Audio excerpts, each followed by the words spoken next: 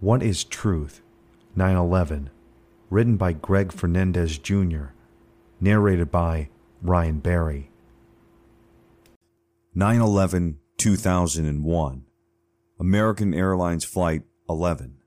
On September 11, 2001, American Airlines Flight 11 was scheduled to leave Logan International Airport in Boston at 7:59 a.m.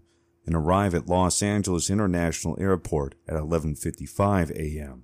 The flight crew consisted of 2 pilots, John Ogonoski and co-pilot Thomas McGinnis, and 9 flight attendants.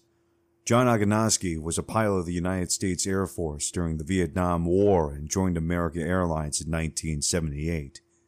Co-pilot Thomas McGinnis served in the United States Navy from 1981 to 1989. McGinnis's wife, Cheryl, called him a Top Gun trained fighter pilot in the Navy. "If anything ever happens to me," McGinnis once told his wife, "you must trust God. God will get you through this. Just surround yourself with loving people. People who know Christ. People who will surround you in Christ-like love." Separately, Steve Schneibner tried to schedule himself as the co-pilot for the September 11th flight out to Logan International. "So at about 3 o'clock in the afternoon on September 10th, said Schneibner, "I sat down at the computer and I logged in like I normally do, to check to see if there was an unassigned flying for the next day. And sure enough, there was one trip that was available on September 11th. It was American Airline Flight 11. I go back and I check to see if there's any reserve pilots available. Now I know I'm available, but there might be some other guys available, and it just so happened on September 11th, 2001, there was only one guy available to go flying on that day, and that was me. I told my wife, so I'm going to Los Angeles tomorrow." Schneibner and his wife prepared for the flight the next day. American Airlines was supposed to contact Mr. Schneibner to confirm they would be a co-pilot for Flight 11. "I waited for the phone call," Schneibner stated, "and the phone never rang, which is not completely unusual. It's not the norm, but it's not completely out of the question either. In fact, I didn't even think about it for a while." Schneibner also stated that Thomas McGinnis was celebrating his birthday on September 10th with his wife and his children, and Tom did what I did that afternoon. About 3 o'clock in the afternoon, he went over to the computer and he logged in, and he looked at it and he saw that the flight was open, and my name had been penciled in, and he knew he was still in the 30-minute window of opportunity. So Tom called down to the American Airlines. 20 minutes, and because of his seniority, Thomas McGinnis replaced Steve Schneibner as the co-pilot of American Airlines Flight 11. There were 81 passengers on board the Boeing 767 commercial airplane, including the 5 hijackers: Wala al-Shahrir, Seat 2A, Walid al-Shahri, Seat 2B, and Muhammad Atta, Seat 8D, Abdul Aziz Amari, Seat 8G, and Saddam al-Suqami, Seat 10B. According to the 9/11 Commission's report, Muhammad Atta and Abdul Aziz al-Amari boarded the 6 a.m. flight from Portland to Boston's Logan International Airport. When he checked in for the flight in Boston, the report continued, Atta was selected by the computerized pre-screening system known as CAPS, Computer Assisted Passengers Pre-Screening System, created to identify passengers who should be subject to special security measures. Under security rules in place at the time, the only consequence of Atta's selection by CAPS was that in checking bags were held off by the plane until he was confirmed that he had boarded the aircraft. At 6:45 a.m., Muhammad Atta and Abdul Aziz al-Amari arrived at Boston's Logan International Airport at 6:52 a.m. The 9/11 Commission believed that Muhammad Atta took a call from Marwan al-Shahi, and a longtime colleague who was in another terminal at Logan Airport. They spoke for 3 minutes. After 2 members of the hijacking team were selected for a CAPS screening, Atta and his team boarded Flight 11 sometime between 7:31 a.m. and 7:40 a.m. The CAPS screening of Saddam al-Suqami, Wali al-Shahrir, and the Wali al-Shahri only affected the handling of their checked bags, not their screening at the checkpoint. Wali Shahri and his brother Wale both sat in the second row of the first-class cabin, while Atta and Amari and Suqami were seated in the business-class cabin. At 7:59 a.m. on September 11, 2001, American Airlines Flight 11 departed from Logan International Airport in Boston, Massachusetts. Boston's air traffic control's last communication with Flight 11, Captain John Oganowski, was at 8:13 a.m. At 8:14 a.m., the air traffic controller identified in the Flight 11 transcripts as 46R told Captain Oganowski, AAL-11, to increase the altitude of the airplane to 35,000 feet. There was no response from Flight 11. Several more attempts to reach the pilot were unsuccessful. Another air traffic controller, identified as 38R, had a brief exchange with the air traffic controller, 46R. "This is Athens," 38R radioed in. "This is Boston," 46R responded. "I turned American 20 left, and I was going to climb him. He will not respond to me now at all." "Looks like he's turning right," 38R responded. "Yeah, I turned him 20 right, but I'm not talking to him." "He won't answer you," 38R added. "He's Nordo." Nordo simply meant that the Flight 11 was flying without a radio. At 8:21 a.m., air traffic control could not see Flight 11 on their radar. The airplane's transponder was turned off. An airplane's transponder sign is used for radar identification for the air traffic control, as well as to avoid collisions with other aircraft.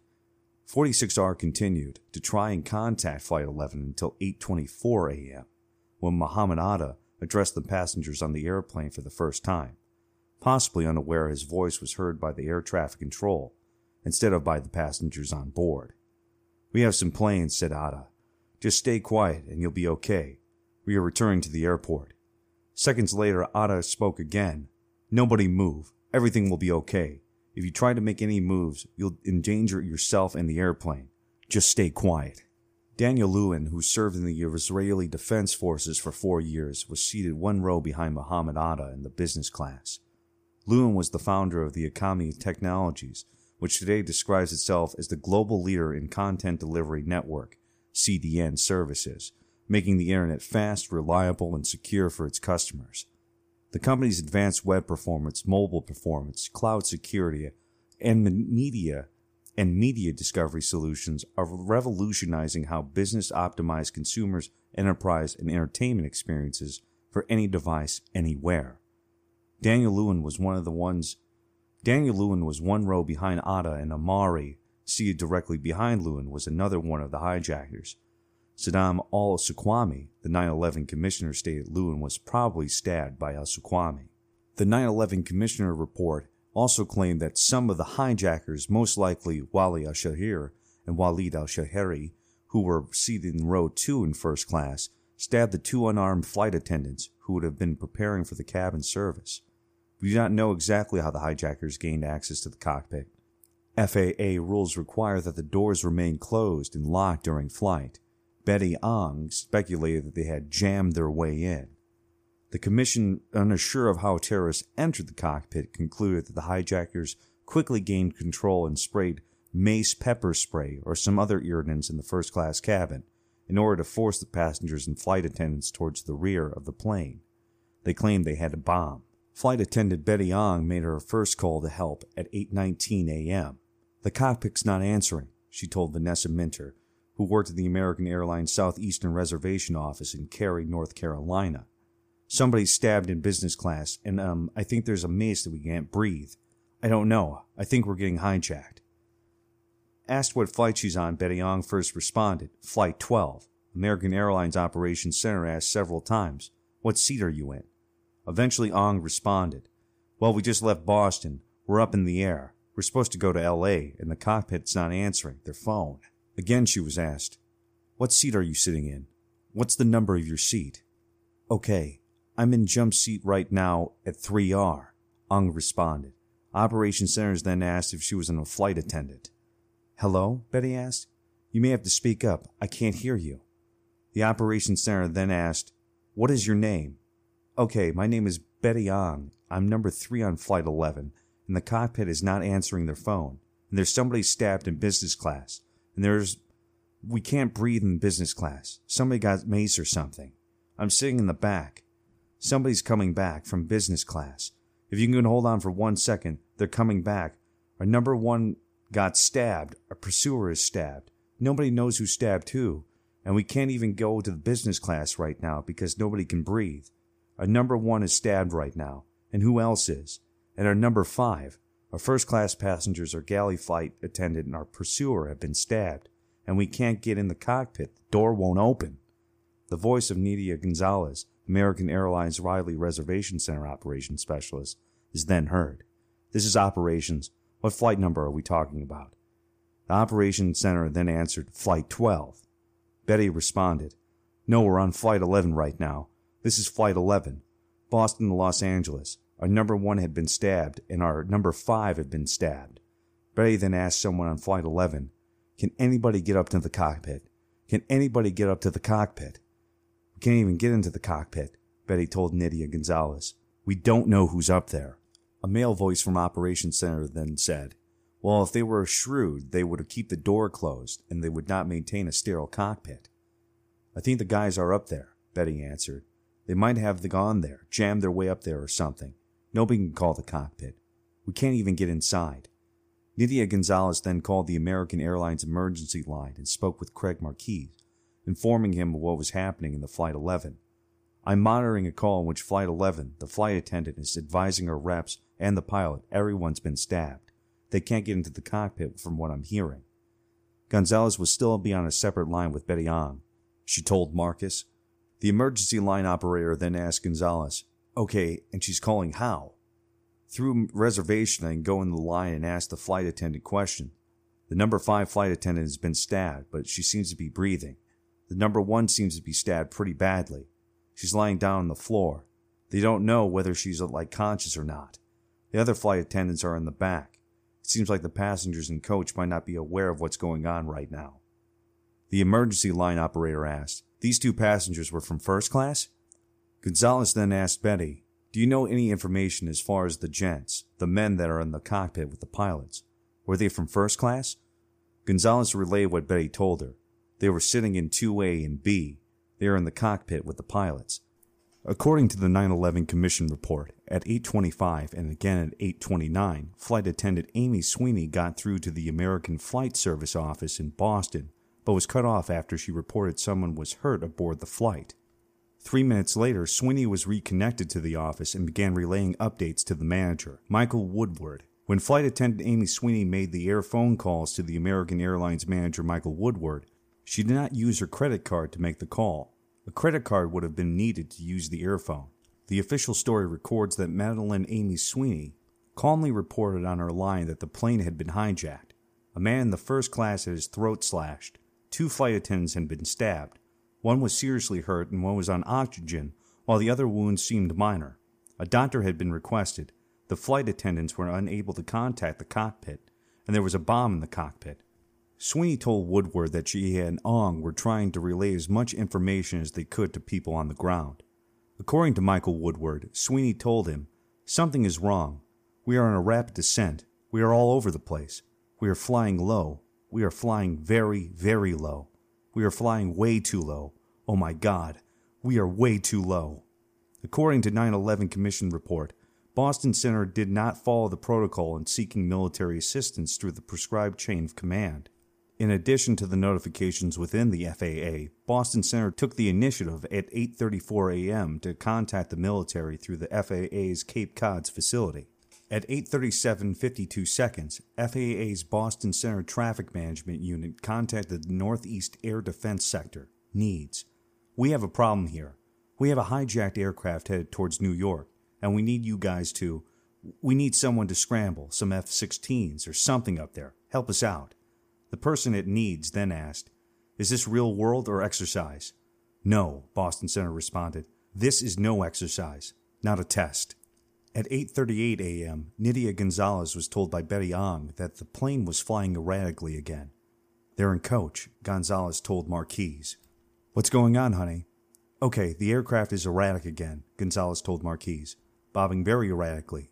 She did say that all the first-class passengers had been moved back to coach, so the first-class cabin is empty.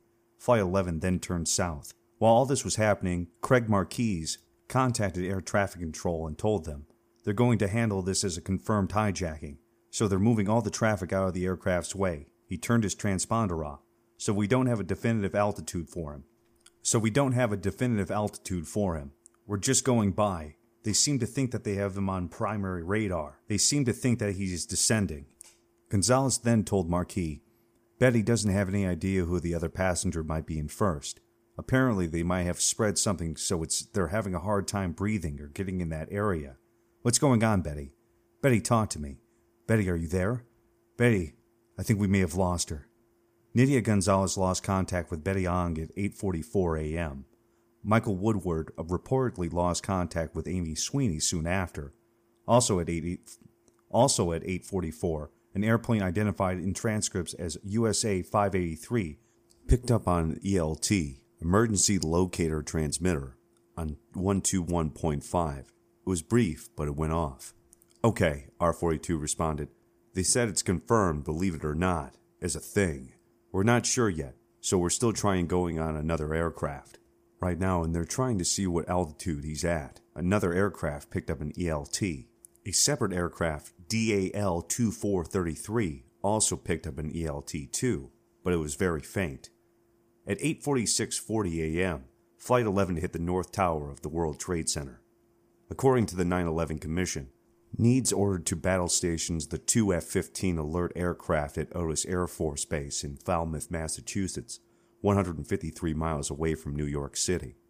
Battle Commander Colonel Robert Marr then called Major General Larry Arnold, commanding general at the Air Force and NORAD's Continental Region, who told Colonel Marr to scramble the F-16s. The two jets were scrambled at 8:46 a.m. from Otis Air Force Base. Radar data shows that the Otis fires were airborne at 8:53. Lacking a target, they were vectored towards military-controlled airspace off of Long Island's coast. To avoid New York area air traffic and uncertain about what to do, the fires were brought down to military airspace to hold as needed. From 9:09 to 9:13, the Otis fire stayed in the holding pattern. This has been What is Truth? 9/11. Written by Greg Fernandez Jr. Narrated by Ryan Barry. Copyright by Greg Fernandez Jr. Production copyright by Greg Fernandez Jr.